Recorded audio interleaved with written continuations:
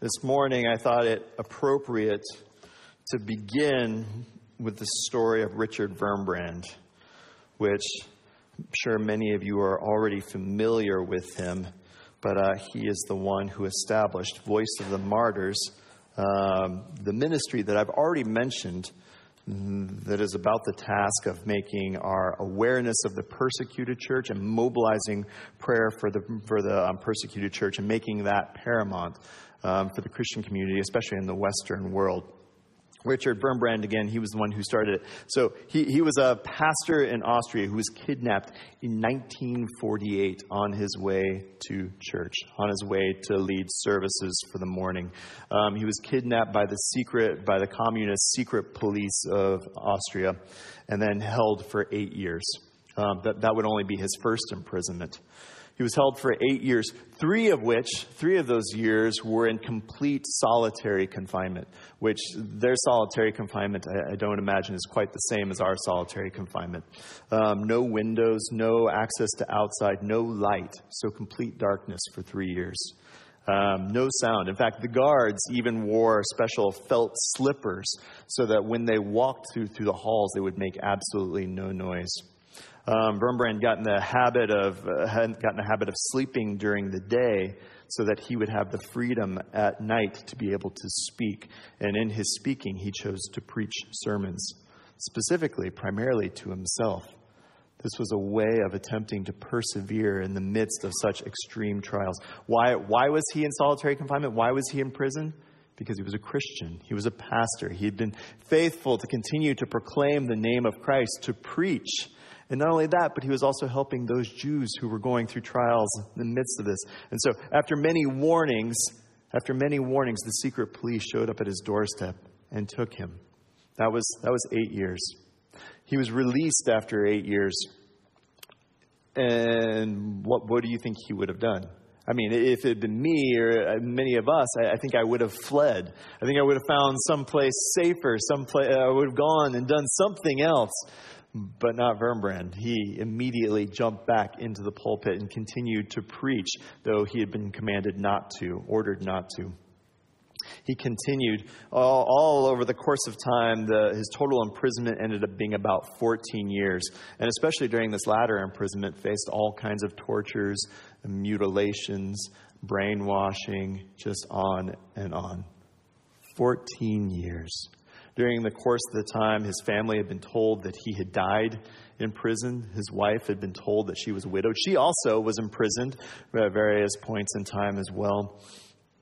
All along. If you're interested to hear more about Richard Wurmbrand and his story, he wrote a classic book called Tortured for Christ. It's an autobiography just about everything that he's experienced. I've read it. It's an amazing book. I highly recommend it. When he was eventually released from his imprisonment, he traveled around the world, beginning to make the church more aware of what their brothers and sisters were facing around the world, and the trials and the persecutions and everything that they were going through. He wanted there to be an awareness, and he wanted to mobilize prayer. He eventually came over to the United States, and he actually even testified before the U.S. Senate about the evils and the atrocities that he had experienced under communism. In the midst of his debriefing before the Senate, he actually took his shirt off to show them his scars, to show them how bad it really was. And then he began his ministry. It's easy to feel like this sort of physical persecution is distant from us today. We feel insulated from it. We feel like it doesn't actually happen. Maybe we even feel like that this happened in the first century, but certainly it doesn't still happen today. But it was only 73 years ago when Richard Wurmbrand was kidnapped. It was only 73 years ago. So some of you actually were alive at the point in time when this happened. And not only did this happen to Richard Wurmbrand, but this still happens around the world. Many Christians face physical persecution on a regular, ongoing basis. Wurmbrand writes this in one location of his experience in torture on one particular occasion. He writes, "When it was at its worst, when we were tortured as never before, a miracle happened. A miracle happened. So as I was reading along, and I got this point about this miracle, I was like, ooh, what happened? Like, did the doors of his prison, did they fall off? Was he able to go free? Like, was there an angelic being that showed up? What is this miracle that happened? A miracle happened. We began to love those who tortured us. That's the miracle. We began to love those who tortured us. Just as a flower, when you bruise it under your foot, rewards you with its perfume. The more we were mocked and tortured, the more we pitied our torturers. That is miraculous, isn't it? That's what we want to look at today. We want to look at the Christian response to persecution, or more specifically, what it looks like to be blessed in persecution. That was the way Wurmbrand described it. Blessing in persecution. The passage we're looking at today comes out of 1 Peter chapter 2, chapter 3. My notes are wrong. Chapter 3, verses 8 to 22. If you go ahead and open up your Bibles, again, that's 1 Peter chapter 3, verses 8 to 22. We'll read through our passage together. Finally, all of you have unity of mind, sympathy, brotherly love, a tender heart, a humble mind. Do not repay evil for evil or reviling for reviling, but on the contrary, bless. For to this you were called, that you may obtain a blessing. For whoever desires to love life and see good days, let him keep his tongue from evil and his lips from speaking deceit. Let him turn away from evil and do good. Let him seek peace and pursue it. For the eyes of the Lord are on the righteous, and his ears are open to their prayer. But the face of the Lord is against those who do evil. Now, who is there to harm you if you are zealous for what is good? But even if you shall suffer for righteousness' sake, you will be blessed. Have no fear of them, nor be troubled, but in your hearts honor Christ the Lord as holy, always being prepared to make a defense to anyone who asks you for a reason for the hope that is in you. You do it yet do it with gentleness and respect, having a good conscience, so that when you are slandered, those who revile your good behavior in Christ may be put to shame. For it is better to suffer for doing good, if that should be God's will, than for doing evil. For Christ also suffered once for sins, and the righteous for the unrighteous, that he might bring us to God, being put to death in the flesh, but made alive in the Spirit, in which he went and proclaimed to the spirits in prison, because they formerly did not obey, when God's patience waited in the days of Noah while the ark was being prepared, in which a few, that is, 8 persons, were brought safely through water. Baptism, which corresponds to this, now saves you, not as a removal of dirt from the body, but as an appeal to God for a good conscience through the resurrection of Jesus Christ, who has gone into heaven and is at the right hand of God, with angels, authorities, and powers having been subjected to him. Let's pray. Lord, I pray this morning that as we sit in your word, Father, that you would open it to us. Father, that your Spirit would be at work in our hearts in such a way that we would see your glory and your majesty and your beauty as we are in your word today.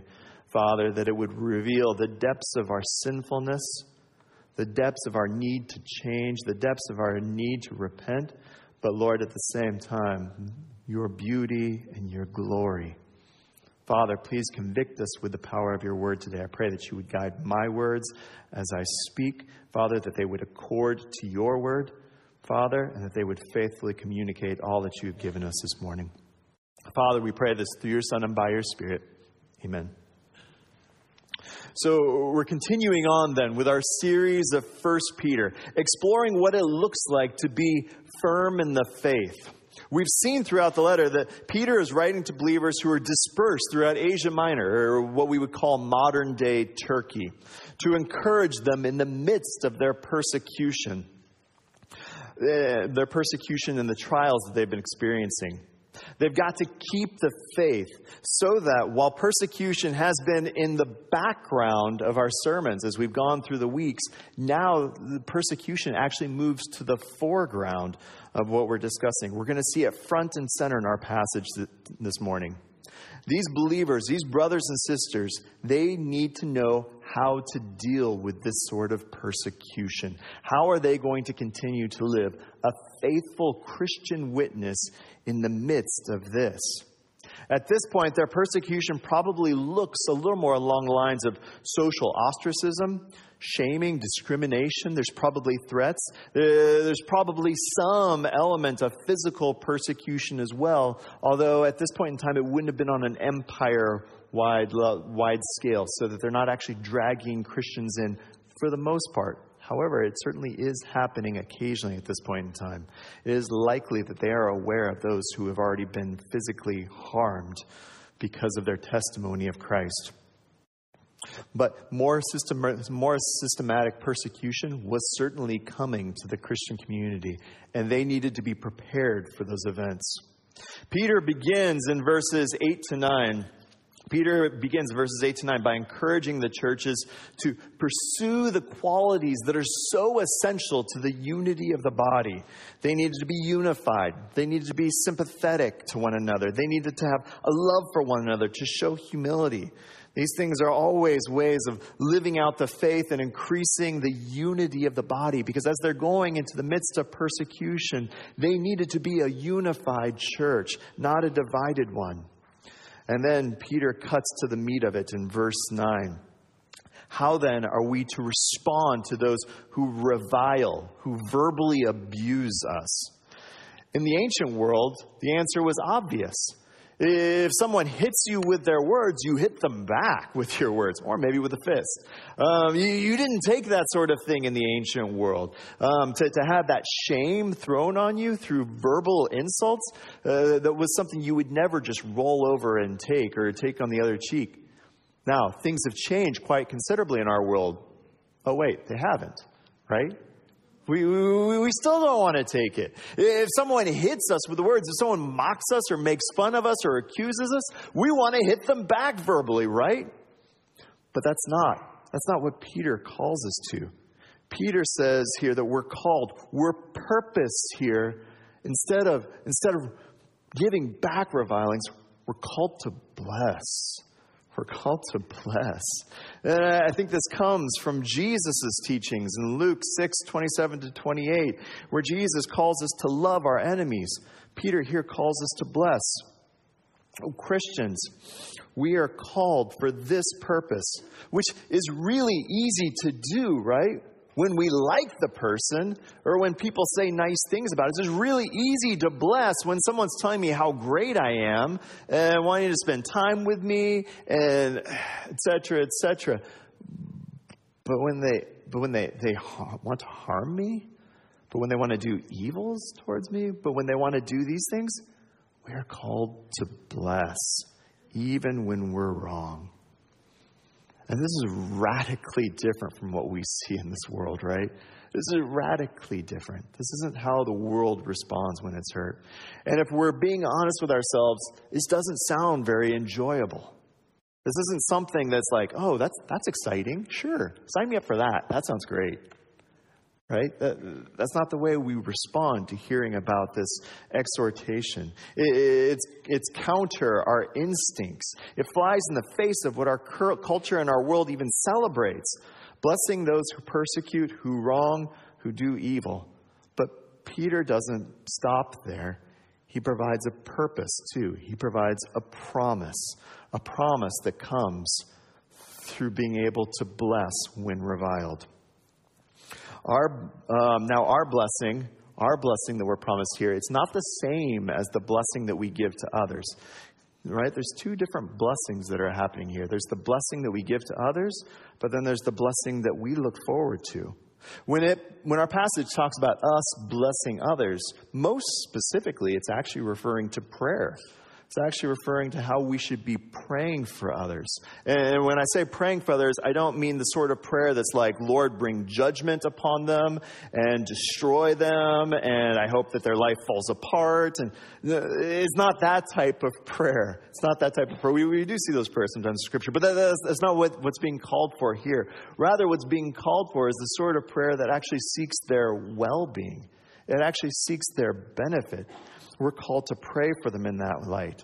But the blessing that we're going to receive is even far more significant. It's far more beautiful. It's far more glorious than that. And it's unpacked for us in verses 10 to 12. Verses 10 to 12 is a quotation out of the Psalms, specifically Psalm 34, verses 12 to 16. Now, in the context of Psalm 34, King David had been on the run. He wasn't king yet. He had been on the run from his predecessor, King Saul. David at this point in time had already been promised that he was eventually going to be king. In fact, he had already been anointed by the prophet Samuel, and now he was just kind of in this holding pattern, just waiting for the Lord to accomplish his purposes and for him to finally actually step into the role of being king. And in the midst of that, Saul has been persecuting him. It's funny to actually go through and read the account, because you'll see Saul lose his temper and like throw spears at David randomly in the room. And then he kind of gets over it and moves on, and then he gets mad and he throws spears again. So we've been going through in our family devotions, and we kind of have a running joke of like, you never want to see Saul with a spear, because he's going to throw it at someone eventually. He even ends up throwing it at his own son at one point. Sorry, that's a little tangent. But so all that to say, David is hiding from him at this point. And one of the things that David does in an effort to hide is David actually goes to his enemies and pretends to be mad. He pretends to be crazy. He goes and he like writes on the walls and lets his saliva flow down his beard. And so everyone thinks he's crazy and he's safe and no one's concerned about him. And this is the context in which he writes Psalm 34, verses 12 to 16. And so there, in the midst of this persecution, in the midst of being hunted down by someone who wants to kill him, right? In the midst of all of this, David writes that we should not revile our enemy. We should not speak evil against them. There should be no deceit in what we are doing. That we should do no wrong to those who persecute us. This is what he records. In the midst of all of this, in the midst of Psalm 34, this is what he records for us. But then he goes and he tells us the blessing, and it's an amazing blessing, that we may see good days, that we might find peace, that we might enjoy God's ear and God's face. These are all images that point ultimately to our communion and enjoyment with God.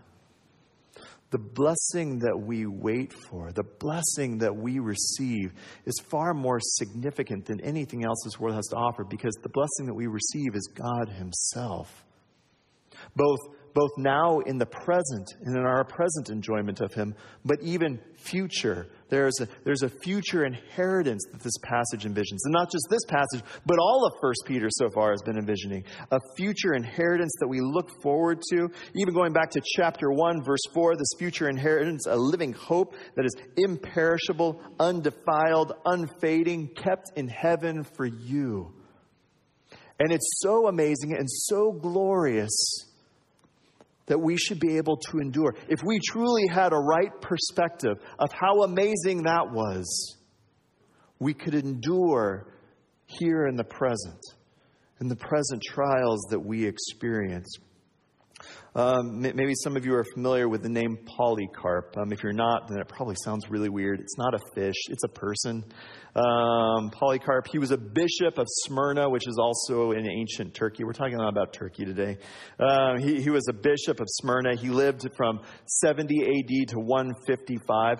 It was said that he was actually a disciple of John, of the Apostle John. I mean, so 70 AD was when he was born, likely.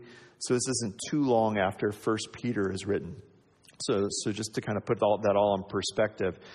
So he, in his life, got to see some of the mounting pressures that are beginning to be described in 1 Peter that come to more fruition during the course of his life, and ends up living a martyr's death. Because he was described as an atheist, which in the ancient Roman world, to be an atheist means you don't accept the Roman gods. Because he was accepting only one God, the one true God, the one living God, he therefore was an atheist. Does that make sense? So because of that, he was executed. So the Roman troops went to get him. When they got him, he stopped them and he said, "Can I just have time to pray?" And he was so warm and so gentle and so welcoming to them that they allowed him that dispensation, that time to be able to pray. At the end of that time, which it's recorded that he prayed for a couple of hours, so they probably regretted it at some point. At the end of that time, they began their journey to Rome. A number of times, his Roman captors grew so fond of him that they tried to talk him out of his stance on Christianity and tried to encourage him, just offer praise to Caesar. This isn't the end of the world. Like, do you know what's going to happen to you if you don't worship Caesar? And if you don't worship the Roman gods? And he said, yes, I'm very well aware of what's going to happen to me. Over and over again, they sought to get him to change his mind. And he responded there before Caesar in the Roman Colosseum. In the Roman Colosseum, he responded, 86 years I have served him, Christ. 86 years I have served him, and he has done me no wrong. How then can I blaspheme my King who saved me? They proceeded to burn him. They brought the wood. They lit it on fire. They actually went to stake him to a pole in the midst of the pyre. He told them he didn't need it because he was going to stay there. He knew his lot. He knew exactly where he needed to be. So they didn't stake him, and he stood there. And the fire didn't consume him. The guard ended up having to drive a spear, a dagger through him to finish him. But one of the things that really stood out to the crowd at the end of the day, one of the things that really stood out to everyone was the marked difference between Polycarp and his response and those Romans who had persecuted him. Right? The difference ultimately being that Polycarp knew he had something far better. He had a God who had never done him any wrong. He had a God who had saved him. He had a God that he waited for. Polycarp understood that there is something that we look forward to that is far more beautiful, far more glorious than anything this world has to offer, even in the midst of persecutions. And we have that same hope. We have that same blessing that we long for. And it's so great that it overwhelms everything else. This hope then sets the stage for how we are to respond in the midst of persecution. Having this hope before us changes how we act in the present, in the here and the now. It provides us a path to blessing. But what does that path look like? Verses 13 to 14, Peter writes, "Who can harm you?"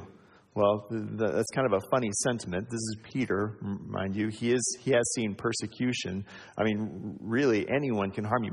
My 5-year-old kicked me in the shin the other day. That harmed me. I felt very harmed by that. So apparently, pretty much anyone can harm me, Peter. What are you talking about? Well, of course, that's not what he's talking about. However, you could imagine a well-intentioned Christian reading this verse and walking away with this concept that no harm or no wrong or no trials or no sufferings could possibly come to the Christian life. Yet to walk away from this verse with that completely ignores the rest of 1 Peter, ignores church history, ignores what happens to the other apostles. It would be ignoring too much of our context. So I don't think that's what he means here. Rather, I think what he means here is that harm will indeed come to us, but there is a greater distant future that we look forward to where nothing can separate us. Paul writes about this way, Romans 8:31, "Though we face hardships in this world, nothing will be able to overcome us on the last day." The most important point, our future is secure. It's locked in, and no one can take it from us. No one can separate us from the love of God. No one. No harm can come to us. And in light of that future, then we have this path, a path to blessing. Paul gives us 5 descriptions of what this path to blessing looks like. First description comes out of verse 14. we're told to not be afraid. To not be afraid. Life lived in light of the future doesn't allow us to fear this world. Now, when it talks about that, it's not talking about some naive boldness, right? We've all seen people driving down the road who apparently have no fear as they swerve in and out of traffic and speed and everything else. I don't think that's what he's talking about in this passage when he says that we're called to be bold. Right? That's just foolishness. That's naive foolishness. That's not bold. Rather, he has something else in mind. But, I mean, let's be honest, brothers and sisters. There are so many of us that are crippled by fears. We have fears about the future. We have fears about our health. We have fears about our finances. We have fears about politics. We have fears about work. We have fears about our kids. We have so many. We have social fears. We're afraid of what people are going to think of us. We have so many fears. It's easy to be hemmed in on either side by these fears and to almost feel trapped. And feel like a captive to these fears so that we don't have the ability to live out what Christ has called us to. He has called us to be bold. He has called us to be bold, to not be those people who are fearful. And mind you, this is coming from Peter. This is coming from Peter, where just back in John chapter 18 that we read recently, he denied Christ 3 times because he was so gripped by fear.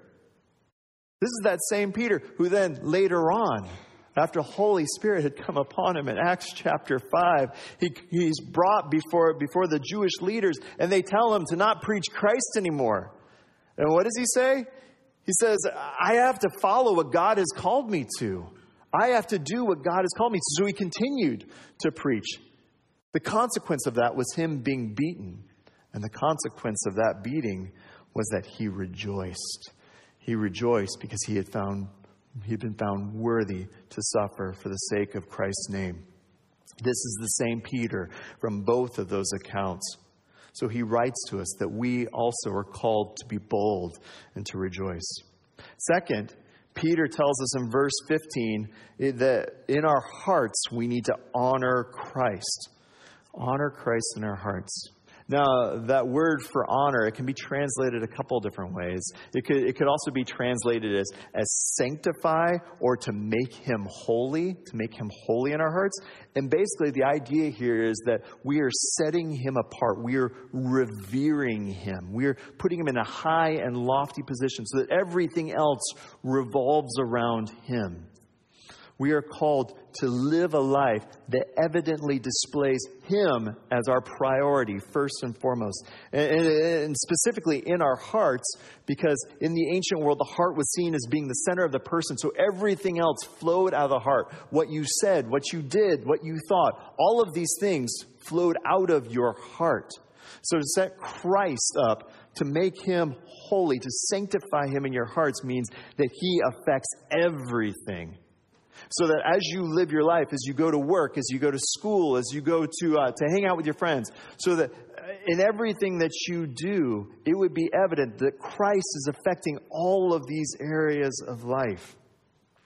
So that as you're persecuted, as you're mocked, as you're made fun of, as you're shunned, remember Christ.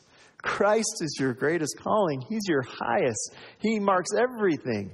So I'm not responding out of my innate desires. I'm not responding out of my frustrations. I'm not responding out of my anger, but I'm responding instead out of Christ.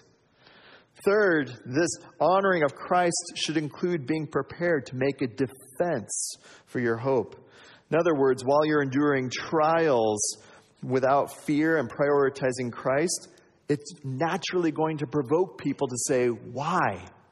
Why? Why are you responding this way? I just saw this happen. I saw this person make fun of you.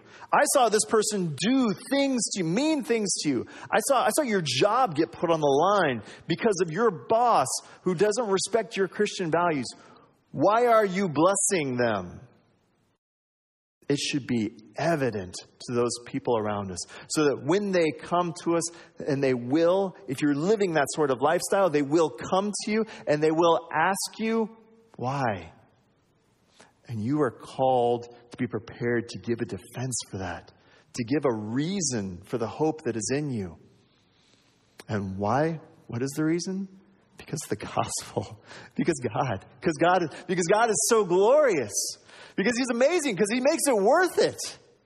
And then you go on, you tell them about Polycarp, or you tell them about Wurmbrand, or you tell them even better yet, you tell them about Jesus. You tell them about how much greater he is than insulting back, than tearing that person down, than responding in kind to that individual. Because he is so much greater. Fourth, and this is still verse 15, the last part of verse 15. Not only are we called to make a defense, are we called to give a reason, but we are also called to do it with a certain attitude, in a certain manner. We are called to do it with gentleness and respect. Do you want to know how to really make a real impact in the world today? Do you want to know how to look radically different from this world and what this world celebrates? Be gentle. Be gentle and respectful.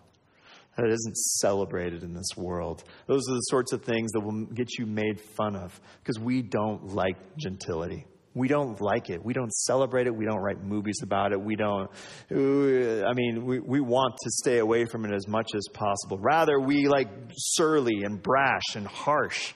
Those are the sorts of things that we're naturally drawn to, and that's the things that our culture celebrates. But God has called us to something radically different so that when we're persecuted, so that when we face these trials and these hardships, and we give a reason, we give a defense, it's not one that's angry. It's not one that lashes out. It's not any of these things. It's not one that walks away and is like, I told them. I taught them a lesson. They feel dumb now. That's not what we're called to. We're called to be gentle and to respect those that we're giving a response to. Now, mind you, again, who is this coming from? This is coming from Peter. Okay, so if you're familiar with Peter, he cut off someone's ear. And now he's telling us to be gentle. That's amazing. And so where did Peter learn? Peter cut off a guy's ear. Come on. And now he's telling us he learned this from Jesus because that's what Jesus told him. That's not my way. That's not my kingdom. That's not what I want. Jesus rather told him, I am gentle and lowly of heart. Believers, if we are followers of Christ, we also should be gentle and lowly of heart. We also should reflect that reality. Fifth, verse 16 tells us that we are to do all of this with a good conscience. Meaning, we are to do all of these things that we've mentioned in a way that is above reproach, so that there can be no legitimate accusations or charges brought against us. Surely, people will make things up. Absolutely. There's no way to get around that. But there should be no credible reasons for them to come after you. Right? And this is the way we grow. This is the lifestyle. This is the path to blessing. This isn't just a stoicism where we just suck it up and take it and just do the right thing until ultimately we die and then life carries on for others. This isn't what this is looking forward to. There's a purpose that this is working towards to. Verse 16, so that your persecutors will be put to shame. God will finish it. He will bring all things to account. All things will be made right. There will be justice. There will be justice someday. But not only justice for those who persecute. Not only will all things be made right there, but verse 14, again, we look forward to a blessing. We look forward to a blessing. We enjoy it now, but there's still this future blessing. Enjoying God more in the present and persevering in our future hope gives a testimony to the world. These hardships make our delight in God all the richer. The more that we are ripped down in the midst of persecution, the more that we face trials and struggles, the more we actually grow into that blessing. The more we are able to enjoy it all the more. It's like when you work out or play sports or whatever, your muscles need to be strengthened. And the only way for your muscles to go through that strengthening process, that hypertrophy that they need to go through, is through the muscle fibers being ripped down. Did you know that that's how you get stronger? Your muscles are actually ripped down. The fibers are ripped so that as they take in protein, as they get the rest, as they get everything they need, they can actually grow back stronger. It's the same way in the Christian life, brothers and sisters. As we are persecuted, as we go through trials, as we experience all these things, the blessing that we enjoy here in the present grows all the sweeter. You can see that when you go and look at Wurmbrand's life.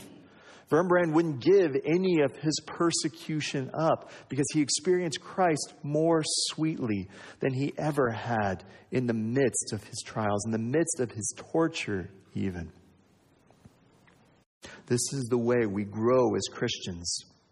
But how can this path, how can all of this lead to blessing? How can tribulation ultimately bless us? How can those who revile us, when will they be put to shame? What correlation is there between suffering rightly and our future hope? Christ. Christ is the provider of our blessing. We see that in verses 18 to 22. Verse 18, for Christ also suffered once for sins, the righteous for the unrighteous, that he might bring us to God, being put to death in the flesh, but made alive in the Spirit.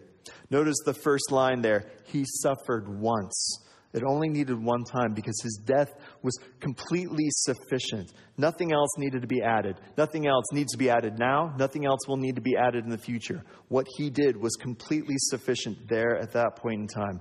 He doesn't need to continue to make atonement. He did it for us. Even though we were unrighteous. Even though we were unrighteous, he did this for us. There was nothing desirable about us. It's not like he looked upon us and was like, oh, they're really swell and great. Sure, I'd do that for them. There was nothing desirable about us. He did it for the unrighteous. He took the penalty that we deserved, and he brought us to God. He died in our place. He rose. He was resurrected by the power of the Holy Spirit because death could not hold him. Peter goes on to write in verses 19 to 20, in which he went and proclaimed to the spirits in prison, because they formerly did not obey when God's patience waited in the days of Noah while the ark was being prepared, in which a few, that is 8 persons, were brought safely through the water. Now, many of you, through this last description, as we were talking about Christ dying once and him bringing us to God, many of you were nodding your heads because many of you were familiar with that and said, yes, that makes sense. That resonates with me. I understand. Your nodding stopped when we read verses 19 to 20, with good reason. It's a difficult passage. Martin Luther, the great pastor theologian from the Reformation, in the 16th century, he described these verses this way. He said, verses 19 and 20, a wonderful text is this, and a more obscure passage perhaps than any other in the New Testament, so that I do not know for a certainty just what Peter means. So I very happily concur with Luther. I'm not totally sure what he means here. There are a few very standard views. I'm not going to enumerate the views because they get heady and they get long, and you do want to leave at some point. So I'm going to fast forward to my view, to my understanding of this passage. I believe this passage is speaking about Christ's actions after his resurrection, at his ascension to the right hand of the Father. Verse 18, the last thing we saw was his resurrection described at the end of verse 18. He was made alive. Verse 19 then begins chronologically after his resurrection. So he went, which means I believe he's exalted, he's ascended, he went. And that exact same word then is also used in verse 22 where it's clearly referring to his ascension. There it says he has gone. So he went, he ascended. So the resurrected Christ ascends. And what does he do when he ascends? He preaches to imprisoned spirits, right? He preaches to imprisoned spirits. Now, imprisoned spirits is also a difficult thing. What's being referred to there? Some people feel like it's referring to individuals, to actual people. It would be very uncommon for the plural of spirits to be referring to individual people. Typically, when that occurs in the New Testament, that word is referring specifically to angelic beings. Here in our context, I think more specifically, fallen angels, or as we typically refer to them, demons. So I think in this passage, this is post-resurrection. He has ascended to the Father, and now he is preaching to the demons, so to speak. Or even more specifically, per verse 20, these are the demons that experienced judgment in the flood, who had sinned in the days of Noah back in Genesis chapter 6. And what is this preaching that he's doing here? I don't think it's preaching for their conversion. Rather, it's a proclamation of what he has just accomplished. It is finished. It is finished. So this is an exaltation. He's exalted. He goes through trials. He goes through hardship. He goes through persecutions. And he experiences exaltation, blessing. And in the midst of that, he then proclaims over the demons, over those who had opposed him, those who had stood against him. He proclaims, I am victorious. It is finished. It is all done. You have failed. This is a picture then, both of what Christians experience in their persecution and their trials, but even more significantly, it points to the fact that he has done it all for us.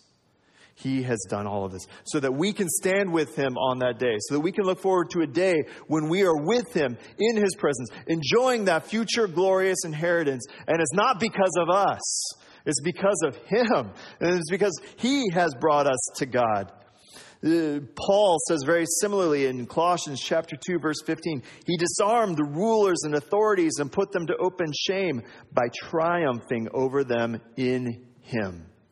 Triumphing over them in him. He has defeated his enemies. And then, so this isn't a second chance for the demons, but this is a resounding declaration of their downfall and their defeat. So Christ has suffered persecution, he has rose, and he has exalted over his enemies.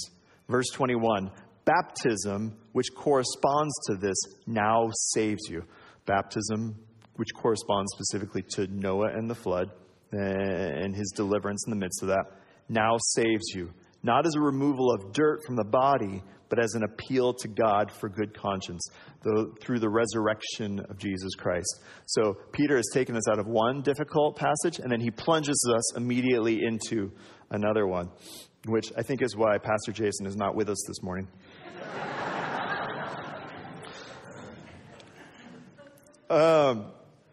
So what exactly is he referring to here when he describes that baptism saves us?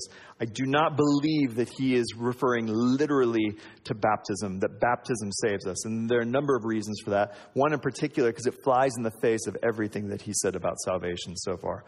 1:3, about specifically salvation coming through Christ. 1:3, he, Jesus, the Father has caused us to be born again to a living hope through the resurrection of Jesus. Through the resurrection of Jesus. How are we saved? Through the resurrection of Jesus. Chapter 1, verses 18 to 19. Knowing that you were ransomed from the futile ways inherited from your forefathers, not with perishable things such as silver and gold, but how are we ransomed? With the precious blood of Christ. Chapter 2, verse 24. By his wounds you have been healed. Whose wounds? Jesus Christ's wounds. And then just a couple of verses ago, verse 18, that he might bring us to God. Jesus Christ, that he might bring us to God. So at no point in time has Peter entertained that we need to merit something, that we need to work something, that it comes from us. It would fly in the face of everything that he has said so far. And not only what he has said so far, but what he also goes on to say in this verse. Because just to make sure there's no confusion, Peter tells us that he's not talking about washing in water.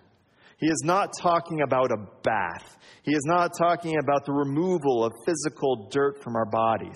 He has something different. He has something metaphorical. He has something spiritual. He has something greater in mind when he says this. Maybe you don't know, but our baptismal, I called Jim Malco, who kind of oversees and makes sure we have water in our baptismal every year for our baptismal service. So I called him and I checked with him just to make sure. I asked him, okay, so do we fly that water in from Jerusalem? And he clarified no. And so then I proceeded to ask him, well, do we have special holy monks who come out and then bless the water for us? And he clarified no to that either. And so we went around like this. As best as I can tell, based on what he said, the water that we use to baptize you, it's hose water. Makes it sound really sacred and holy, right? The point being that the point of baptism, the what's being accomplished, has nothing to do with the water. It has nothing to do with the water. It has nothing to do with the physical act. These physical acts don't save. Jesus Christ is the one who saves. And just to make sure, just to really drive the point home, Peter goes on to point out that in the next clause, it's an appeal to God for a good conscience through the resurrection of Jesus. So again, it's about the resurrection of Christ. It's our appeal. It's our putting our faith in Him, in His death, and in His resurrection that brings salvation. This is the same salvation by grace through faith that we meet in Paul in Ephesians chapter 2, verses 8 to 9. Peter's point with all of this is that Jesus Christ is the provider of blessing. He suffered under persecution, but He was not defeated. Rather, persecution brought victory and pain brought triumph. And just as Noah was brought safely through, we also have nothing to fear because Christ will bring us safely to God. He has done it all to Him I owe. We have no place else to turn. Most of us haven't faced the sort of persecutions that we've spoken about this morning as we look at people like Polycarp and Wurmbrand. But that's not to say that persecution isn't alive and well in our society. It certainly is. It certainly is. You probably likely have faced it in various other ways, whether it be from social ostracism from your neighbors, whether it be at school, you teenagers who are left out or who are made fun of because you don't participate in the same things that your other peers do, whether it's at work when you're asked to do things that under Christian conscience you cannot partake in, whether it's in politics, whether it's your family. You all have likely faced some form of persecution at various times. So just because you haven't faced physical persecution doesn't mean that this message this morning doesn't apply to you. But I do want to finish with a quick couple of points of application. Quick couple of points. And then we'll pray. First, just as we've already done this morning, remember those brothers and sisters that you have around the world who are going through physical persecution. Remember them. Continue to hold them up in your prayers. They need their brothers and sisters to intercede for them. Continue to hold them up. Number two, don't underestimate your own trials and persecutions. While, again, this passage is focused more on physical persecution, it's not all about physical persecution. It does talk about reviling and language and being mocked and things like that. You certainly are experiencing this. So are you practicing this path to blessing in your life? Are you making a response? Are you responding in gentleness and in respect? Are you get the point. Number three, prepare. Because it's likely worse persecution will come at some point in time. I am not a prophet. I'm not saying that it will certainly happen, and I'm certainly not giving you any dates. But we need to be prepared, certainly as Christians, always prepared to face harder and worse. God has called us to reverence Him and to make Him holy by showing Him as being the center, as being the pinnacle of everything in our lives. And honestly, very few things can do that as well as persecution and trials and suffering. It's times like that that our true hope, that our true joy, that our true comfort really becomes the most clear. Let's pray. Father, I thank you so much for this morning. Lord, I thank you for your word. I thank you for the way that you continue just to move and to act and to draw people to yourself. Lord, I pray that you would prepare us, Father, for whatever you are bringing about. Lord, in the midst of revilings, in the midst of being mocked, in the midst of these things, Lord, that we would respond according to what you have given us in your Spirit, Lord, that we would respond correctly, Father, that we would respond in a way that shows that you are glorious. Father, we pray this through your Son and by your Spirit. Amen. Our benediction this morning comes out of Jude, verses 24 to 25. Please stand.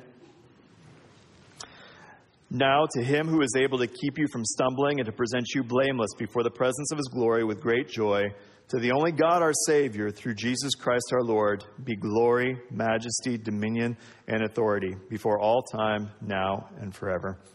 Amen. Go in the grace and peace of our Lord Jesus Christ. Hi, everybody. Pastor Jason here, and I want to thank you for joining us for our online worship service this morning. I pray it's been a blessing to you. I want to encourage you now to visit our church website, www.lakesfree.org. There you can find more information about our church, you can find updates on the latest happenings here at Lakes Free, and you can find an abundance of resources for further teaching, equipping, and encouragement. So please check that out. We also have a prayer link there on our homepage where you can submit prayer requests, and we would love to pray for you. And if you'd like to continue your worship by giving to the work of the Lord here at Lakes Free Church, we have a very clear and simple giving link there on our homepage, and we would appreciate your support. I want to thank you again for being with us this morning. I pray that you have a blessed week, and we will look forward to seeing you soon.